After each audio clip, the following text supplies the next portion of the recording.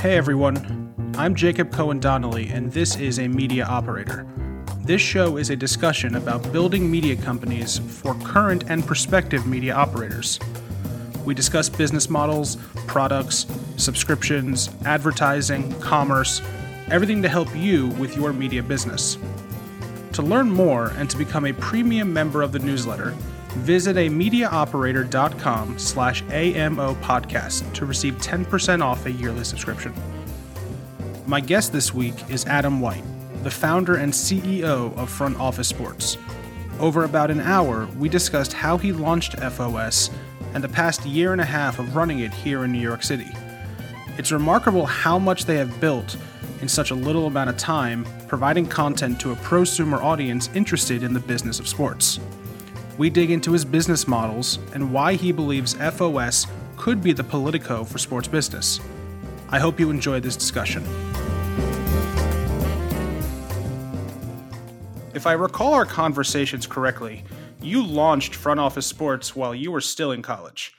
What provoked you to launch Front Office Sports while also having to handle, a pretty full college class load? And, how did you first really get that started? Yeah, it really all started. I went to the University of Miami as a freshman in college, born and raised in Phoenix, decided to get away for a little bit. And it's funny, I never had parents who were like in a trade or a specific industry. Like I never had parents who were like, oh, you're going to be a lawyer, or oh, you're going to be an accountant. And so the one thing I did do growing up was I played sports. The one thing that University of Miami had was sports administration program. So entered in the sports administration program. During that time while I was there my freshman year, one of the projects and the kind of, marching statements or echoing statements that a lot of the professors made was that if you want to have success working in sports or adjacent sport or adjacent industries, it's all about who you know, not really about what you know. And so while I, kind of don't totally agree with that, right? Because I think it's a mix of both. At the time as a wide-eyed freshman, I was like, all right, cool. Well, it's all about who I know. How can I find a way to make sure I know a lot of people? And so one of the things was a project that we did. And the project was you have to go out and do an informational interview. So long story short, I did the informational interview. I think I did it with the AD of the university at the time. I did that. I went back home to Arizona over the summer, and I was still playing baseball at the time. And I was someone who, had to kind of get a job over the summer. It was, I was still paying for school and all these things. So I was looking into getting a job, interviewed at a bunch of places, the traditional restaurants, but I was only home for 3 months. And because of that, for some reason, it just didn't work out from a serving standpoint or whatever. And because I was playing baseball at night, it just didn't make sense. And so I sat down and I was like, okay, well, what do I want to do that'll allow me to use my summer effectively and also meet a lot of people who work in the space, with the idea of just starting to build a casual network. And so I started to look around, and my whole idea was like, well, why don't I just take what I was doing with the informational interviews and just publish them instead of just doing the informational interview and then leaving or grabbing 15 minutes on someone's calendar and saying, hey, let me pick your brain. My whole idea was, instead of saying, hey, let me pick your brain, it was, hey, let me tell your story.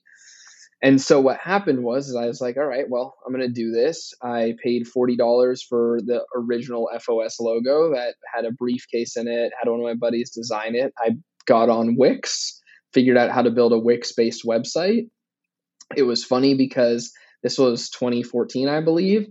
And the original very first version of the site was a black background with white text. And so I joke, I was like, I was 5 years before dark mode was a cool thing. Like I was just too far ahead of it. And so did that. Originally, the name was supposed to be Executive Report, which is funny. And I'm so glad we changed it, because it was me and my dad were just talking about it. And he's like, oh, why don't we do Front Office Sports? And I was like, that kind of makes sense. Front Office Sports, easy enough. FOS would be something that would be memorable. So over that summer and that whole kind of time I was back home in Arizona, I reached out to people on LinkedIn, did my first interview with someone. The first interview was, I want to say, 2 hours long. I realized that by the time I had to transcribe that 2 hour long interview, that if I wanted to do this, I could not do a 2 hour long interview.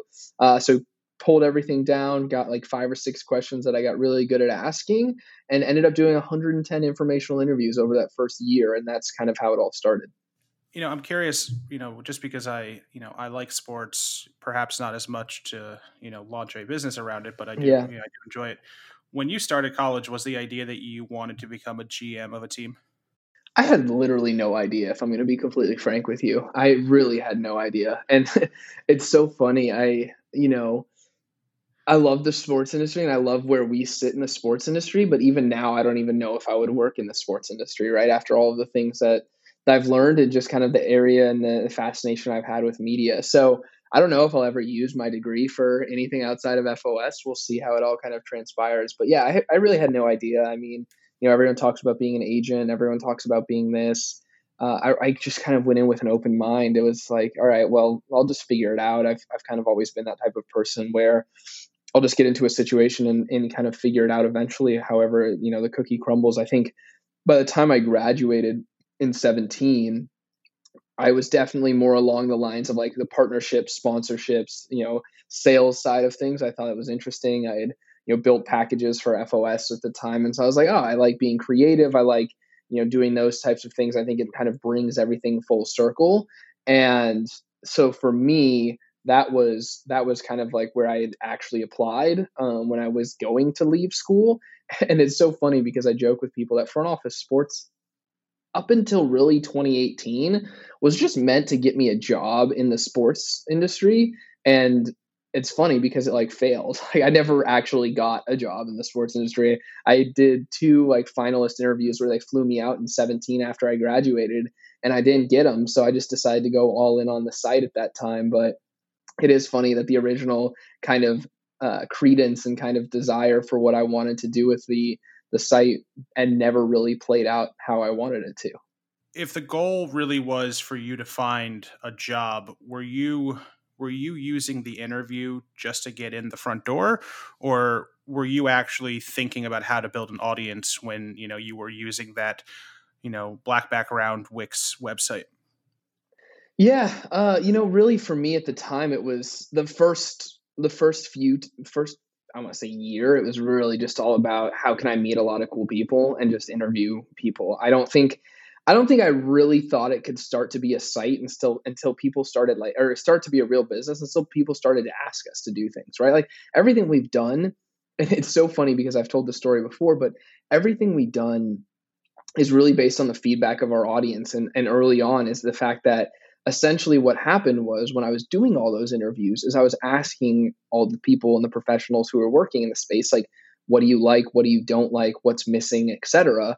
And so even though we had no money, and I still tell people this to this day, like I guarantee you, if I would have gotten money for FOS when I was a freshman, it would not be successful because I would have never known what to do with it. And so essentially those 4 years while I was at school and the year after that I worked on it before we got the investment was just essentially a big type of like market research study that I did. And I just kept asking people like, what do you want? How do you see this working out? What's missing? What do you need? Et cetera, et cetera. And so for those first 4 years, yeah, it was all just kind of really built around building relationships, giving myself some sort of, I wouldn't say social or prominence, but more of like people, if they saw my name, they knew who I was because they associated me with FOS. And luckily, all of those conversations allowed me to kind of say, okay, one of the big things and one of our big projects is Rising 25, which is like our award, our big award. And it came out of the idea that I talked to a lot of people who were younger in the space who were saying like, oh, there's just nothing for us. And so we decided to build something for them. And so I do look back on it and say, oh, and I laugh because I'm like, during the time I was like, man, I wish I had, some more help, or I wish I had some of this, like when I was still in school.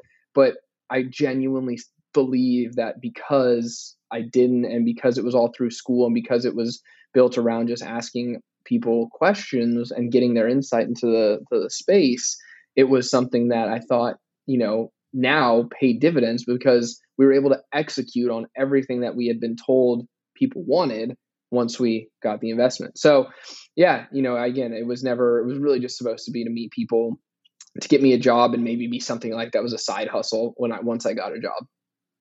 All right. So you decide after college, to do this full time. You're going to become a media operator. When you were looking at the space, who were some of the competitors that you looked at that you kind of did some research on, and then what did you see that they were doing wrong that you could do better? For us, I think the biggest thing and the two things that we've always focused on and will continue to focus on is we want to own the inbox and we want to own social media, right? Like, how can we be the best in the inbox and how can we be the best on social media? And for the longest time, that's where I think the places that we look to as competitive sets just kind of ignored.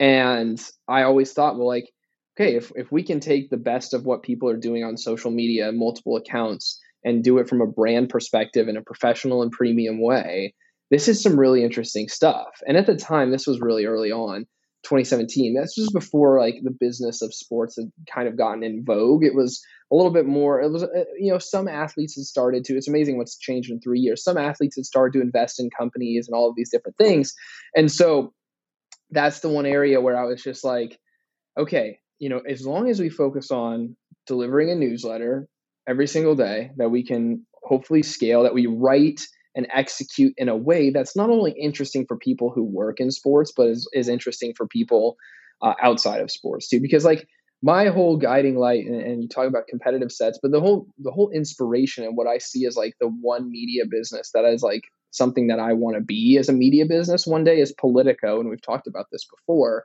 and where Politico built such an amazing business by taking free consumer facing news around a broad based subject like politics and building vertical specific paid products eventually, right? As you guys know. And so my whole idea at the time was that like, okay, if Politico can do it with politics, why can't we do it with like sports, and not just sports, but the business of sports, right? Like it's a $600 billion industry sports is, but no one in our opinion had really ever covered it as a true business industry. Like you see Bloomberg covers real estate, finance, right? They cover them like you would cover a true business industry, but traditionally sports had been covered like sports, where it was player X or athlete X doing something on the field first, and then no one really talking about what was going on off the court. There was a few people, but it was like in spits and spats, right? Bloomberg had one person, ESPN had one person, Yahoo maybe had one person, Wall Street Journal maybe had one person, but no one said, hey, look, we're going to devote our whole thing to it, our whole publication to it. And then the other side of the coin is that I just felt that the business of sports, while yes, can be, more of a niche play and more of a, an endemic play, that it's far broader and far more interesting than just to the people who work in sports. And that was kind of the approach we wanted to take, is that when we started to build everything, is we wanted to be an approachable but premium brand that people came to for news and insights around what was going on in the business of sports. And the competitive advantage we've had for so long is that everything we've been delivering has never had a paywall, whereas our closest competitors have, a paywall, a hard paywall, like very hard paywall, extremely high dollar paywall. And so that's been what has allowed us to really kind of take some of not only the market share we believe that's internally in the space where we like to call endemic, but also we're able to grab a lot of people who are not traditionally maybe would have been exposed to this stuff because they're interested, but would they have paid the subscription for the high paywall? So that's what we looked at. I looked at Politico and I was like, look, like, if they can do it with politics, I think we can do it with sports. And that's what we're still building to. I still do believe that to this day. And so we just felt like, going back to your original question, that people hadn't done everything for verticalized, like not verticalized media, but for verticalizing everything, right? Like they didn't treat platforms differently. Like Twitter, we treat very differently than Instagram, which is very different than LinkedIn, which is very different than our newsletter, which is very different than our owned and operated site. And still to this day, I don't think anyone in our competitive set do that. But like that's the whole idea, is that they're different platforms for different reasons. And we felt if we could optimize for each of those platforms, deliver a newsletter that's built for reading in the email versus linking out, social content that's built for sharing on social, that's built for consumption in the feed versus linking out, going hard on LinkedIn, which again, as I feel like is an underutilized platform, but for us is our fastest growing one. and is going to be on pace to likely be our largest by the end of this year, even though we just started posting more frequently at the beginning of 2019. Those are kind of the weaknesses and the areas that we thought. And then we also thought was like we can actually build like a real brand here. Like there's something about taking an approachable way. And I think this is, luckily it wasn't at the time, but when I was first doing it, because it was so personal and so one-on-one, people got like attached to front office sports and the FOS brand.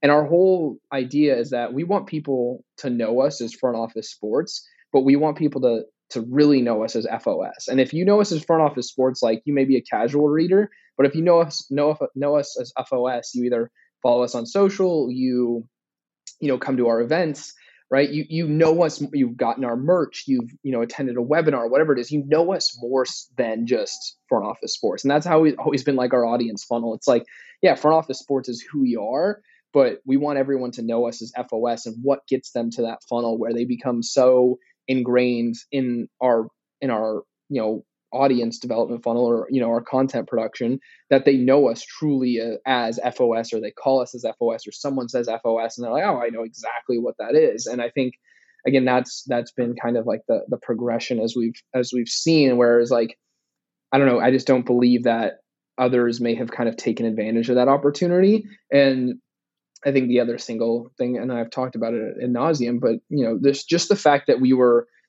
active on social and built a following that really cared about the brand there first, has helped us in a lot of different ways, which, traditional, I would say, B2B publications, which, I think we're starting to kind of not grow out of that, but like we're moving into the next phase of where we see our publication sitting, that I just don't think anyone's ever really taken advantage of that, especially sports. It's sexy. It's one of the sexiest industries in the entire world. Like, why can't there be a publication that covers it like that looks like that? That's why we just did a redesign of the site. That's why we just did the redesign of the logo, because we want, when people come to FOS, we want them now to think about it like, wow, this is on the echelon of the Wall Street Journal, the Politicos, the Bloombergs of the world, but it's covering sports versus some of the other things that they're covering. So I know I kind of went through multiple different layers of that question, but that's kind of the areas in which we saw were weaknesses, saw as someone who did it really well, and we kind of could not emulate, but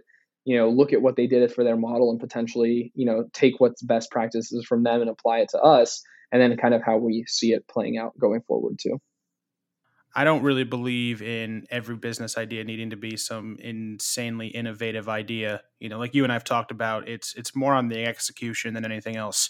So I think that's a great, looking at what Politico had built, and it's a tremendous success, and most people don't really talk about it. But I really think it's a good example of, like you said, a publication that started as a consumer facing publication with this. Now they've got a really robust, expensive membership business. I actually want to lean into that just a little bit. When I was doing research for this, you don't actually like to call yourself a B2B publication. You say that you're more of a prosumer publication. Yeah. What does that mean, and how should other operators who either already have publications or are thinking about launching their own publication, how should they think about audience through the lens of a prosumer? It's something that we've leaned into, and leaning on the political side of things too. I know you touched about their massive thing, and it just fascinates me because I think I went on, and I'm just so fascinated by their business. But I went on, SimilarWeb or some audience thing, and I think they did like something like 100 million unique visitors in what was it, in May or in March, at the beginning of the pandemic, right? Or at the height of, just the early parts of the pandemic. And then I went and looked at how many subscribers they had, and they said they have like 30,000 paying subscribers. I don't know if that's enterprise or if that's individual, but I'm like, wow, like if you can get a massive scaled audience and then build a really targeted thing that you can charge a lot of money for, I really like that. So wanted to close the loop on that. But yeah, so from a prosumer standpoint, I just think, and I don't know if it works for everyone, right? But in the sports side of things, it definitely works, because I just don't want us to be seen as, an only sports industry publication, because technically, what is the sports industry? Now the sports industry is and this is the one area where I don't think anyone has ever, from a quote unquote business of sports publication, has ever touched. They're not covering Nike and Adidas and Under Armour. We're now doing it, right? Like covering earnings, covering those types of things, talking about them. That to me is like, okay, the sports industry isn't just teams and leagues. And so that's what we always say. We say we cover the sports industry and adjacent industries that are having some sort of influence on sports versus sports and then the subsets of the sports industry. So like you have sports and then you have the subsets being, maybe it's like sponsorship, maybe it's ticketing and venues, maybe it's facilities. All of that's great. But for us to build what we think is going to be a really big publication one day is that we want to cover the sports industry, but okay, Nike and fitness and college athletics and real estate and retail and investing and tech and innovation. Because at the end of the day, and this is what we've always said, oftentimes, especially now, all athletes want to be business people. All business people were either former athletes or want to be athletes still. And that goes across most industries, right? It's not just in the industry. It's not just in sports. And so it's crazy because as the pandemic kind of shut down what was going on the field, our business actually got more important off the field, and our audience grew exponentially outside of the people, or for people outside of quote unquote what would be endemic to the sports industry, which we define as teams, leagues for the most part, right? And so the idea with prosumer is that it's a professional publication that people who work in said industry also will read, but it's done in a way that a consumer, quote unquote, who would be someone who is a marketing executive at an agency that may not have to be involved with sport but is interested in sports, would also be able to access or read or enjoy. And so that's the whole idea, is writing it as like, I just think that there's a bigger opportunity here than just saying we're going to focus only on the stakeholders at teams and leagues for the most part, versus no, we're going to focus on the biggest brands. Like, perfect example, one of the biggest brands in sports is Fanatics. They just raised $350 million at a $6.2 billion valuation.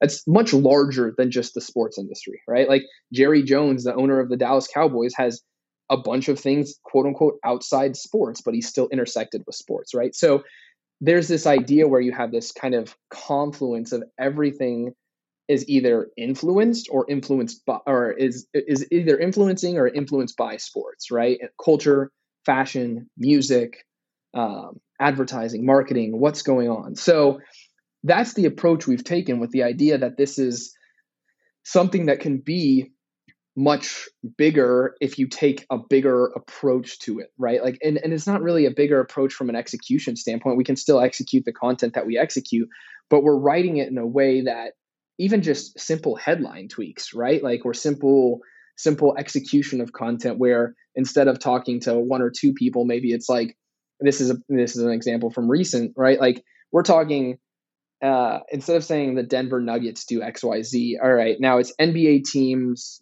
doing something in the bubble, right? Just even doing that changes that conversation, changes the approach, changes I would say, the desirability of that content from a small subset of people to a larger group of people, right? We write about Topgolf, not like, would you define Topgolf as sports? I would define Topgolf as sports, but it's also one of the biggest entertainment companies in the world. They're into esports now. So that's the thing is like, we see these big companies and the sports teams, especially now more than ever, right? Coming out of the pandemic, I think you'll see a lot more of the diversification from the sports team side of things, but it's just gotten to the point where the industry is so much larger than that. And our whole idea is that people like you, people that are sitting at JP Morgan's investment banking desk and are interested in, not just what's going on the field, but what's going on off the field, they need a resource or they need a publication to provide them with that. And that's what we want to do. And I don't think by doing that, you alienate either side, right? It maybe is a little bit of a balance, and you can maybe go back and forth where some days it might be more consumer, some days it might be more pro. But the idea is that if you find a good balance, it becomes a business that, like, you can go out and we can go out and get deals with RBC. We can go out and get advertising deals with Anheuser-Busch, right? Like, those aren't endemic brands usually. Like, those aren't brands that are usually spending with quote unquote B2B brand or B2B publication. So our thought is like, okay, the other thing about all of this too is I've never gotten it because maybe I don't know, I'm still young, but I've just never gotten why a lot of these brands tend to shy away from more professional publications when I'm like, all of these people are highly qualified, all of them are usually professional, and no offense to a marketing director at an agency or a team or whatever, they don't just want to see software pitched their way or software ads, right? They buy stuff too, right? Like they're consumers too. Like they buy belts, they buy maybe in a pre-pandemic time, they buy technology, they buy watches, they buy, you know what I mean? And so that's the other thing, even in market, that we have to, kind of pitch when we're talking to our advertisers is like, yes, is a business professional audience, but these business professional people have a higher net worth, are more driven with an intent to buy, and they're also have the opportunity to have more free available money to buy whatever it is you're doing. So it's definitely for a specific subset of advertisers, but that's the idea about the whole prosumer model. If we bring it back to the center here, is that we're writing and we're building a publication that people who are professionals can enjoy, people who are consumers can enjoy. And because of that, then you open up a different level of brand dollars that you wouldn't have had if you would have just stayed on the professional side, which traditionally professional side, you're looking at B2B endemic revenue, which, we all in the different places would understand. Those are the people who are selling directly to the people in the space.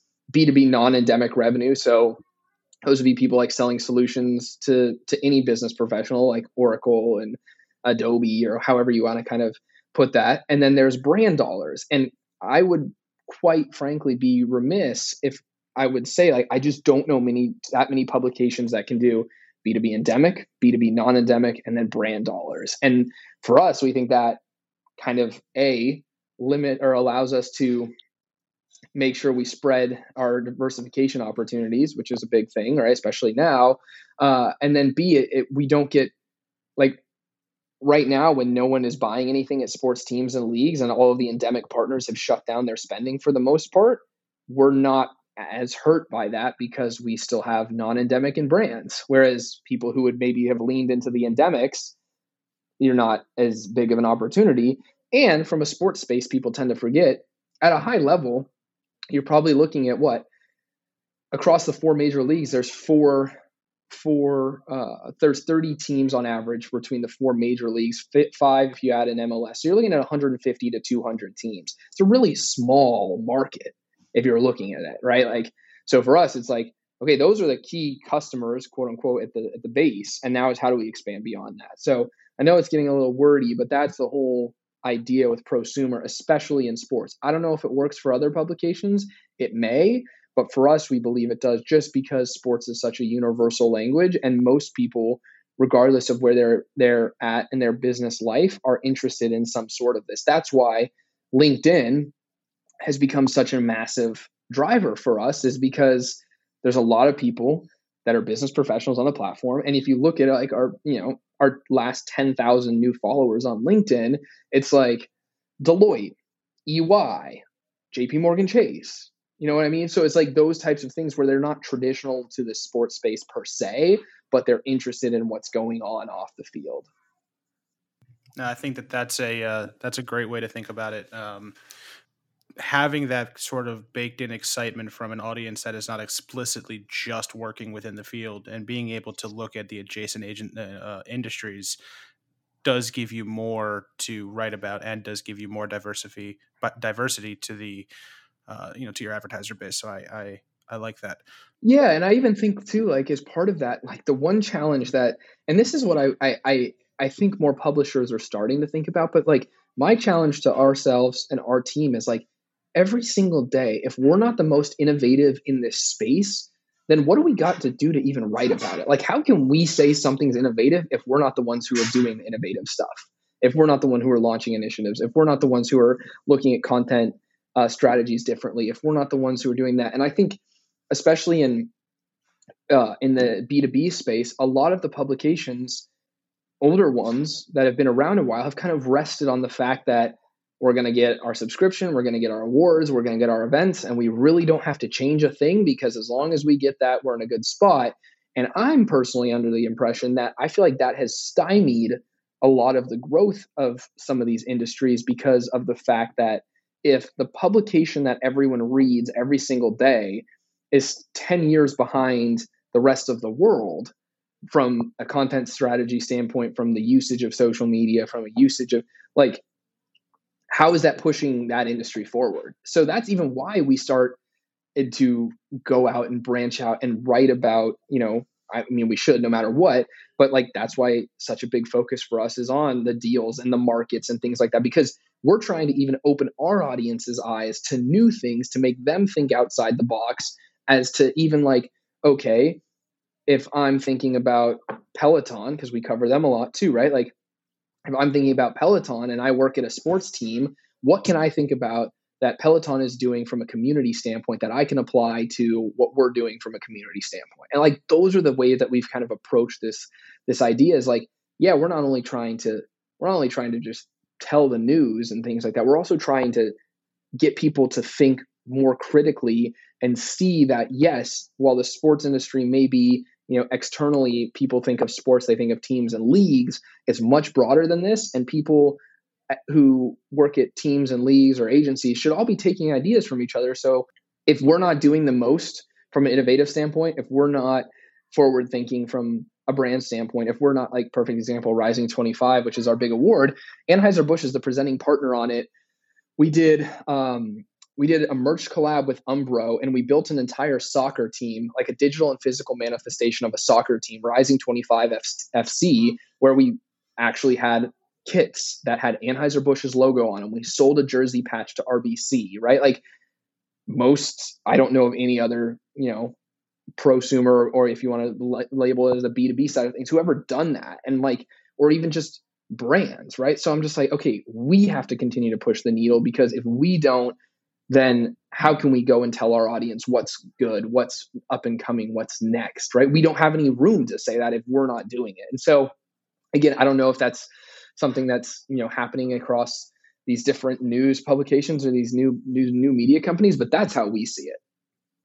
And correct me if I'm wrong, it was the beginning of 2019 that you went out and convinced investors that Front Office Sports was worth, more than just a college kid's, I'm going to keep teasing it, black background, white text website. And that, it could be something, the Politico of sports. How much did Front Office Sports wind up raising, and how did that change your psychology around what you were building?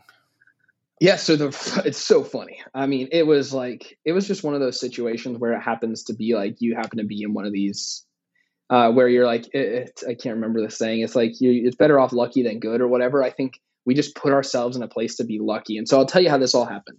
All happened on Twitter, of all places. So if you guys are, I don't know if it's, the best place to do it, but for us, it worked. And I think Twitter still to this day is so much more powerful than most people use it to be. But so what happened is I was listening to a Digiday podcast, of all things, and the Digiday podcast had a guy by the name of Jason Stein on it. Jason at the time was running 24/7 Laundry Service. It was a agency that had been bought by Wasserman a few years prior. He was talking about what he had done and everything like that. I quote tweeted the episode, or I think I quote tweeted his tweet about the episode. At the time, I was following him. He followed me. And it just so, again, happened to be that from the main FOS account, we had shared a video that Cycle, which was the sister brand to Laundry Service, which was kind of like the content side of Laundry Service and Cycle, or Laundry Service, had built or had produced a video that our audience would like. We shared it. It did really well. I mean, really great numbers. And so I sent it to him. I was like, hey, if you guys have anything, just like, let me know. We're always looking for good stuff to share for our audience. Happy to help, whatever. And I think that's one of the things we've always tried to do, no matter what, is just like lead with value in a lot of the conversations we had early on. And so did that, and he got back to me, and we started to chat via DM, nothing crazy. Back and forth a couple times. I kept doing what I was doing. I want to say a month later, I was being, I wouldn't say emotional on the TL, but I was definitely being more in my feelings on the timeline. And it wasn't something that I normally do, but I think I tweeted, it's amazing what can happen in a year. And Jason saw it and sent it to me in a DM, and he said, let me know how I can help. And so I was like, well, shit. Okay, perfect. So I told him, I said, hey, I want to get on a call. Let's chat. We chatted in early April of 2018. And I just so happened to be going to New York in June of 2018. So, before that, probably a week or a half or two before that, I had gotten his assistant's, after we got off the call, because his assistant set it up, I had gotten his assistant's email, and I basically harassed him. I was like, dude, like, when is Jay around? Whatever. And so we eventually set a time for us to meet in Brooklyn at their office. And so I went to New York. We met in person. It was me just like walking into, a 600 person agency office, like underneath the Brooklyn Bridge. It was insane, like absolutely insane. I'm sitting in this office and we're just talking about it. And at the time, he had told me that he was leaving the agency. So I think his time was pretty much done. I think his earnout was up, whatever. He was on to what's next. And he's like, I don't know what I want to do, but I want to find a way to work with you. And so I was just like, what? Like, this is crazy. And so I went back, and Russ, who's been with me since the very beginning for the most part, was also in New York, and I was talking to him about it. So from that time in June of 2018 till really November of 2018, Jason, myself, and then Billy, who's one of the people who worked with Jason, we just all chatted about what it would look like. And so, you see Shark Tank and you think investments are all like this scary stuff or whatever, but it really wasn't. Like, we just kind of chatted through kind of that, what this could be, how much we think we would need, what it would look like, how do we get it off the ground, like, XYZ, YWP. And so it really just became, okay, this is what we're thinking, what the number is, this is what it looks like, and this is what we think we can do with it, and here we go. And so, yeah, we ended up raising money at the end of 2018. We raised less than 7 figures, and it was really just like a small amount of money, like in the grand scheme of things, right? It's not a small amount of money on the whole side of things, but it was a small money in the grand scheme of media. And the whole idea was like, okay, figure it out and see if this works. And what happened was, is I think I hinted at it earlier in the conversation, is that we were able to basically, then I moved to New York. I remember this to this day. I moved to New York from Miami, Black Friday of 2018. I actually rented my apartment sight unseen. They sent me the key. I got to my apartment in New York, and I thought that I had gotten hoodwinked, because when I first got there, the door didn't open, and I was freaking out. I was like, are you serious? I have like 5 bags. My entire life was in my bags.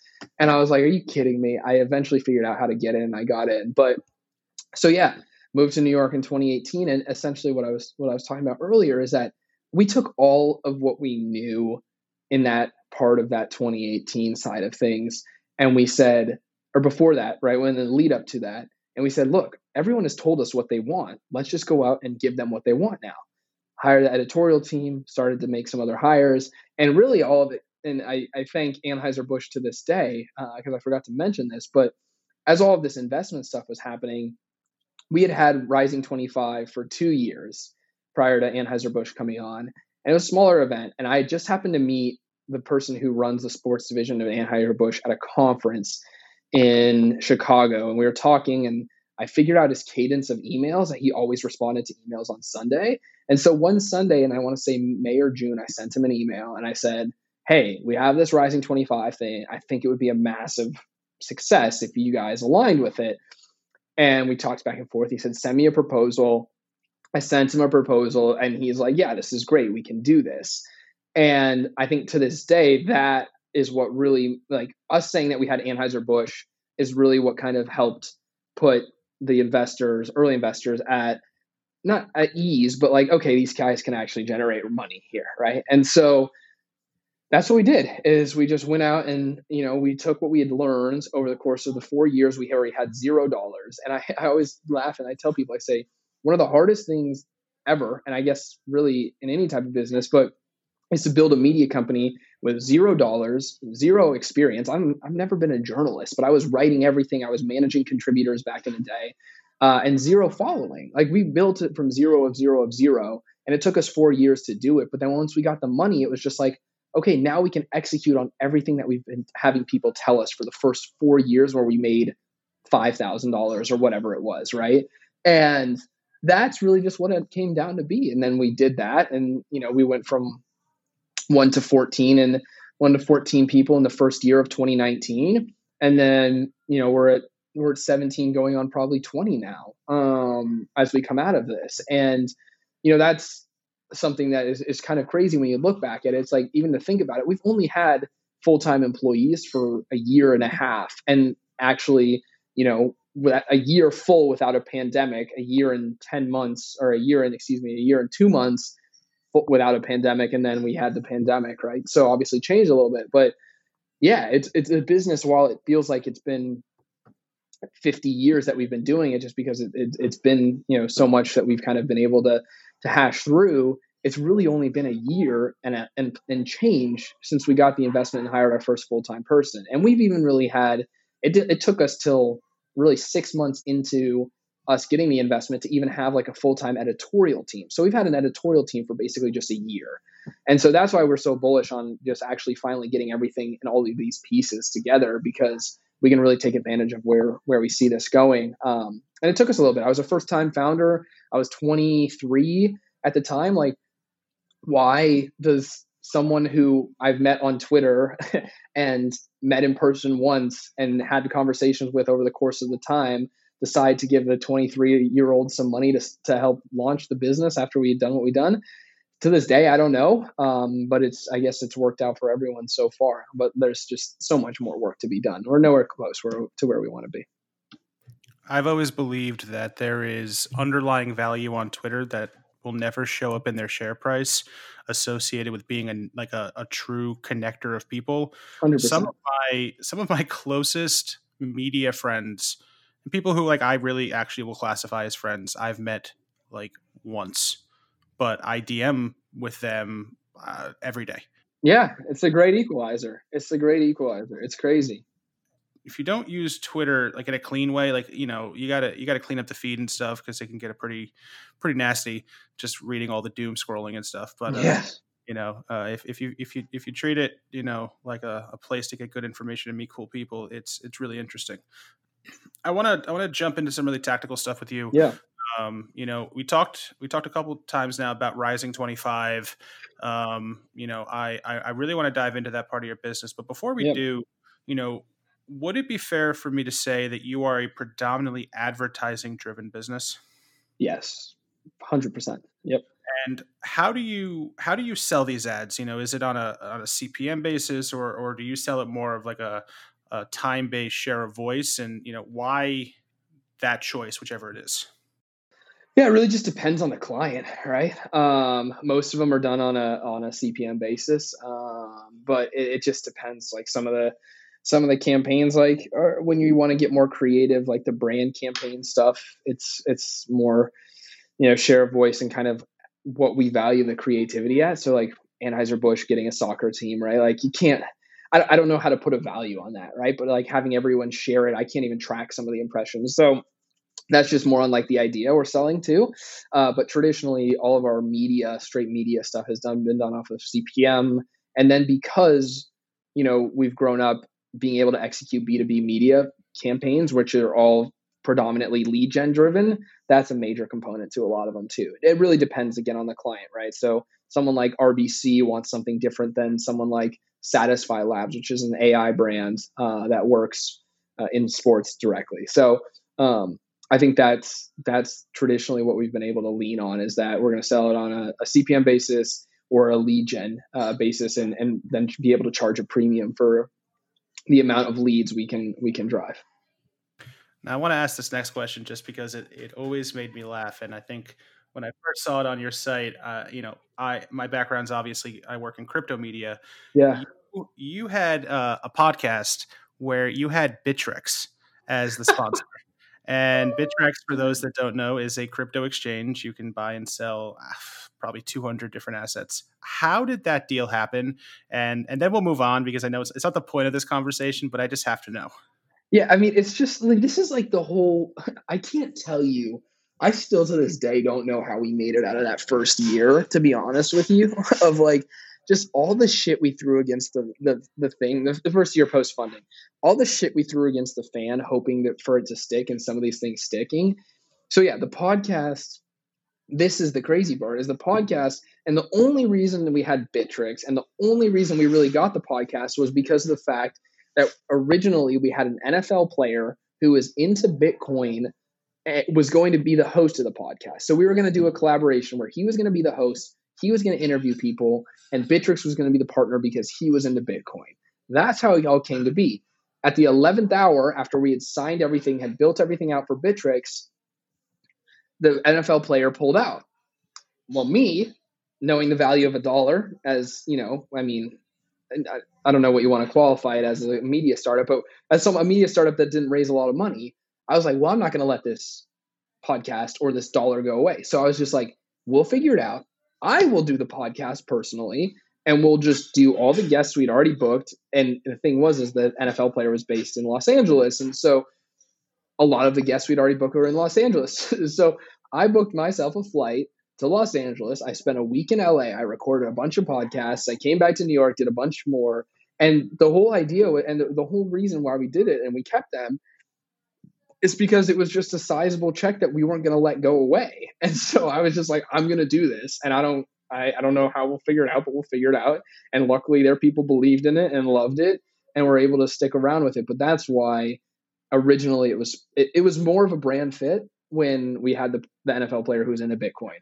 It became a little bit weird when we didn't have the NFL player who was into Bitcoin. So that's how the deal came about. But as any early founder will tell you, you just can't let any money go. And so I was not about to let any money go. I appreciate that. It always made me laugh when I saw that. But, I think, when you and I first met, the part of your business that really, really intrigued me was your awards franchises.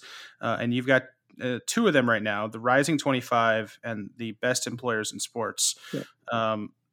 What intrigued me about this, and I kind of want you to walk me through this, is there are actually two components of this business. There is the actual awards component, or the sponsorship of the awards, but then there's also a licensing component to it.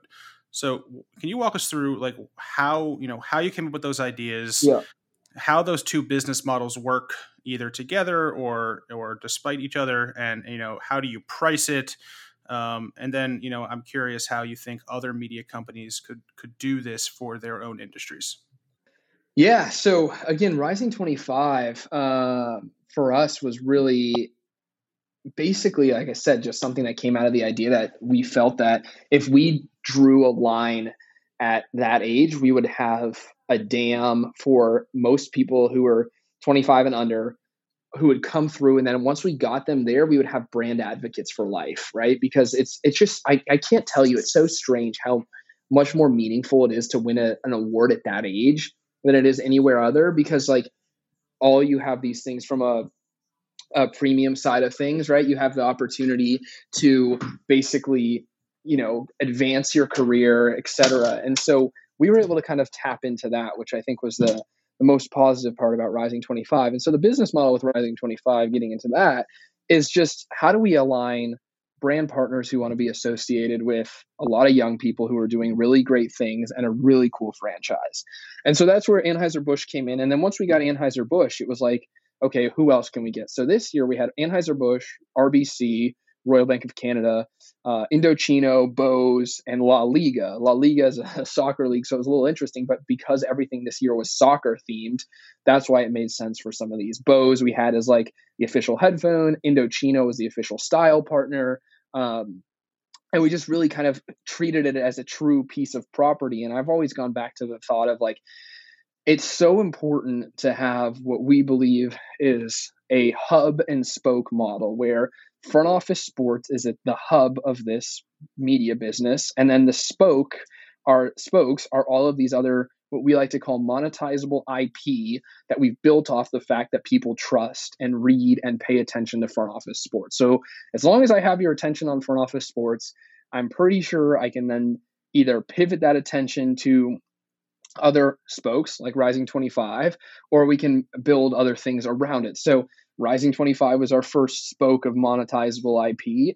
And then from there, we went into Best Employers. And again, this was something that we had gotten a lot of feedback on. And I think you'll probably see this common theme is that we're just so close to the industry. People oftentimes tell us what they want to see and then we execute it. So Best Employers came from the idea that people were looking for who were the best employers in sports, hence the name, but they really couldn't find out. They couldn't find what was a non-biased kind of list. They couldn't find what was something that was is about as data-driven and analytical as possible. And so I just happened to come across a person who used to work at Statista, who kind of understood how all of their awards strategy works with Forbes and some of these other ones. And so we built Best Employers with the idea that everything was survey driven. It's 100% decided by the employees. No one's going to be, there's no pay. You don't pay to get into the award. And the idea with that is that if people win the award, then they have the opportunity to license like their Best Employers in Sports logo. To be honest with you, first year did not go like we wanted to. I thought our brand was way more important than it honestly was. I just think we overshot the moon. We charged too much for the license. It was a little bit herky jerky because it was the first year we had done it. We had seen the success we had with Rising 25. I remember even the projections we had for the license business. It was insane. We're like, oh, we're going to crush this, blah, blah, blah. Everyone's going to be paying. Well, you don't then forecast, hey, it's an end of the year award. People already had their budget spent. It's a first year award. People don't really know what the impact's going to be like. So yeah, that was the idea with that one. And I think, it'll be interesting to see if we do more or if we just really double down on those, because I still think that those can be really big franchises themselves between Rising 25 and Best Employers, with the idea that, our core business is content. I want our focus to be 100% on that. But with then the idea that these kind of spokes become an area that creates stickiness, right? Rising 25 people are always going to be around. They're going to help us in business. They're going to help us whatever it is. Best Employers in Sports, that's going to be a nice database that we create that we can then sell to a branded partner, conversation, create white papers, etc. So, it's changed a little bit, but Best Employers in Sports is on the licensing side, Rising 25 is on the brand side.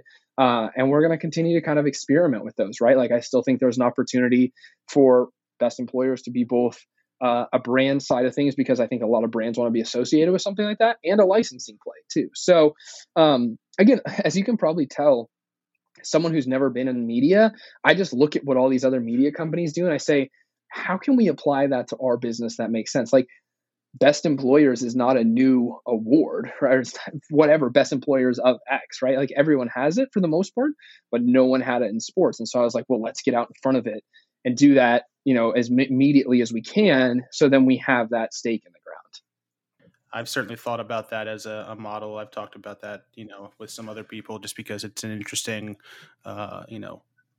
allowing the HR department to license the Best Employer logo. It's smart. And it's sort of like, what, I can't remember the name of the publication. I think it's US World or something, what they do with universities.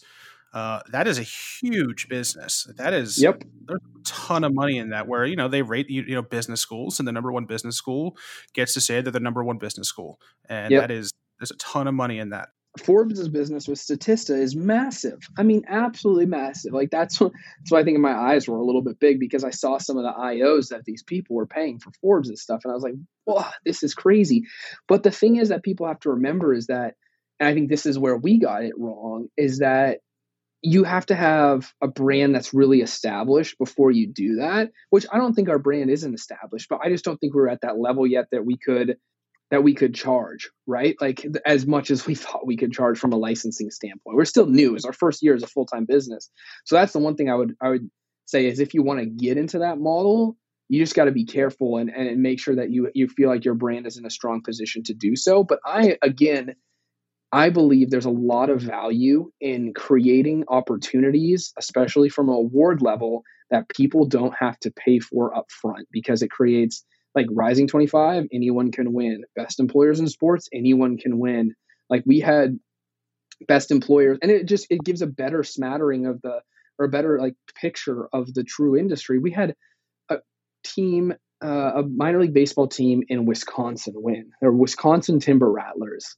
I had never heard of them in my entire life, to be honest with you, right? Like before this. But I went and I looked at all their LinkedIn profiles of all their employees. 15 years with the team, 17 years with the team, 16 years with the team, right? They had built something truly special. And so for them, like that's an award that I think really makes a lot of sense. And it was cool to see them win, because the one thing that I've always been hesitant and I haven't liked, and again, this is feedback that we've heard, is that having to pay for stuff up front really limits the opportunities. And my thought is like, okay, if we can build something with an IP that's creative enough, we can get a brand to sponsor it, and we can do something with a licensing thing that if people want to take advantage of, they can. And if they do that, we'll make the money that we need to make, and we'll keep it moving, and everyone will be happier. And I think that's the one thing that, again, it's so easy to just say, hey, pay for this, or hey, pay to apply. But I think from a brand value and a brand equity standpoint, and again, why we've been able to take advantage of some of these things is because everything we've done has been pretty much free, because I've challenged us with like, all right, let's make it free and then let's go sell it. If we can't sell it, we shouldn't even be doing it. And my whole thing is we have to believe in a product and a piece of IP enough to then sell that to someone, because we know that it's good. If we sell it to a brand and people can win it and they don't have to feel like they had to fill out a long application, or they had to pay, or there was some other, forces at work, we would be in a good spot. And that's how it all shook out. Is front office sports profitable today? Depends on when we're talking about pandemic side of things. We should be. This year we definitely should be. We would have been more so without the pandemic, right? Like we got smacked in the face. Everyone got smacked in the face. I think luckily we got smacked in the face in the sense that we didn't actually have a truly built out events business. We had Rising 25 and Best Employers, but they weren't like fully built out events. So we didn't get ads hurt there. But yeah, depending on how the rest of Q3 and Q4 goes, we should definitely be in a good spot. And we would have been far and away in a good spot if we would have not had the pandemic. But I would consider it a win. I mean, we'll probably see, we'll still probably see revenue up in the revenue growth of 100% plus this year, which again is still great, but it wasn't as high as we thought it was going to be. So we just have to keep executing. Again, that's all it comes down to at this point. We've gotten the early first year kinks out. We've gotten the brand and the site to a place where we feel is premium, and people think about it as like, oh, that's really professional. That's on the level of the Politicos and the Wall Street Journals and the Bloombergs of the world. And now it just comes down to, okay, can we sell this? Can we continue to execute it? And can we continue to grow the audience? As long as we do that, we'll be in a good spot. Let's move past COVID. Let's, fast forward 3 years. Where do you see front office sports? And one of the things I'd like you to answer is right now you're completely free, which, there are some who say that, media businesses need a subscription. There are others who say they don't. Do you see front office sports with a subscription? Yeah. I mean, I think if we execute it right, I think we really will be considered a Politico of sports, right? Like I hope someone from Politico listens to this, because like I say this with like my whole chest. Like I really do believe like their model and what they've created for politics is something that can be replicated in our space. Maybe not to I would say the same level. Politics is, obviously a much larger play, but I think there's still something there. And so if we do have a paid product, because right now our competitive advantage is being free. I love that competitive advantage. It allows us to scale. It allows us to grow audience. It allows us to build our brand much further and faster than we would be if we had a paid side. If we have a paid product, it has to be something that is truly a product or truly an offering that is not fully baked and based in content. Like I personally never want to, if we get to the point, in my opinion, where we have to turn on a paywall for content and we say, okay, you can only read 3 articles and then you have to pay, I don't think we've done our job well. I think we can go out and figure out ways to drive revenue by building other franchises, by doing different things and the like, where we can keep everything free. If we're going to build a product, I want it to be a paid product that's like feels more like Politico Pro than just what would be a traditional content sub to like a Wall Street Journal or a Bloomberg or something like that. So that's the approach. I think if we do it right, I think, it's crazy, but outside of really today, if you look at it, outside of ESPN, which their linear or their website property is just really part of, something that helps support their linear business, right? Their linear business is the big business. ESPN, Bleacher Report, and a few others. Athletic, right? There's Yahoo, I guess, but like there's really not that many national sports sites anymore. Sports Illustrated, I guess, but it's very different than it used to be. So there's really not very many national sports sites. So I think in 3 years there's an opportunity, if we execute, to be one of the top 5 to 10 national sports sites in the US from the way we do it, right? The business side of things. I think that's really fascinating. And I think that's where things can net out. It just comes down to, as we've discussed at length, execution. And if we can stick to the fact that we're building something that's, a prosumer brand that's not just for people who are professionals, but that we can build it for the consumers too. Because I think that's going to be what's going to take us the farthest. But if we don't get that right, that also can be what keeps us smaller than where we think we can get to. All right. So last 2 quick questions. First thing is, what is one thing you wish you had known when you got started that you now know? It's going to take a lot longer than you think. I think that's the one thing. I think that media as a whole, and it's been proven time and time again, is that it's just, in the early days, it is a slog and it takes a lot longer than you think. And that it's a very interesting world, in the fact that it's one of the weird businesses where you have to build an audience before you can sell anything. It's not like I can build a product and sell the product immediately, and then I'm like, all right, cool, I'm getting money. It's like you have to spend time building an audience. So that's one of the things I would do. I think I would have focused a little bit early on too, just more focused on on 2 or 3 things. I mean, we launched a digital studios for absolutely no reason, like in 2016, because I was just trying to do anything and everything. Like, it was a waste of time, right? If we would have focused more on launching a newsletter earlier, could it have been better, right? Or what it was. So I would say patience and focus, because I think really good, strong media brands, I would say, take 10 years to really get to a point where they feel like a strong media brand before they even start to become more so like super influential, right? Because especially when you're nowadays, like, you're dealing with so much noise, you're dealing with so much opportunities, people getting content from very different places, that it takes a while to break through. It takes a while to become a habit. And then once it becomes a habit, it takes a while to become a trusted source. And then once you're a trusted source, then you are a really good spot. But like, to go from media company to habit for people to a trusted source that people are reading 4, 5, 6, 7, 8, 9, 10 times a day or a week, that takes 5, 10 years. And that's just the truth, right? Like, it's just the fact of the matter. And so I think those are the 2 things that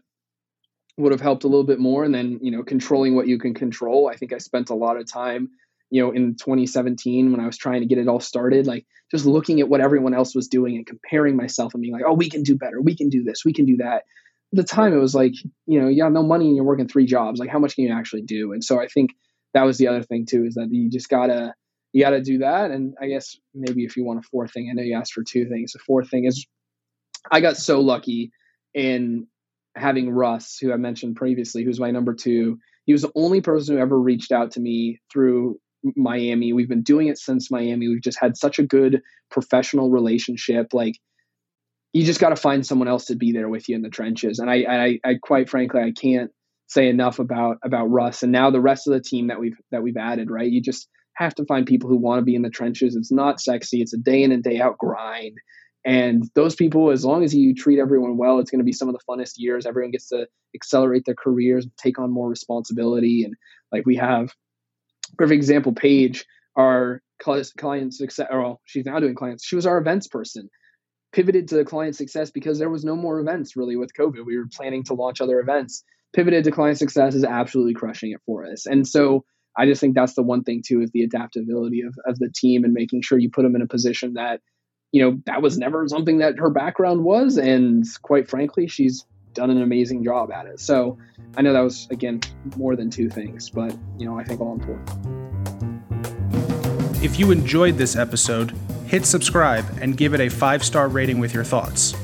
If you want even more, sign up for the newsletter at amediaoperator.com. Each Tuesday, I analyze the latest media news. And on Fridays, I do deep dives into specific strategic and tactical topics about building media businesses.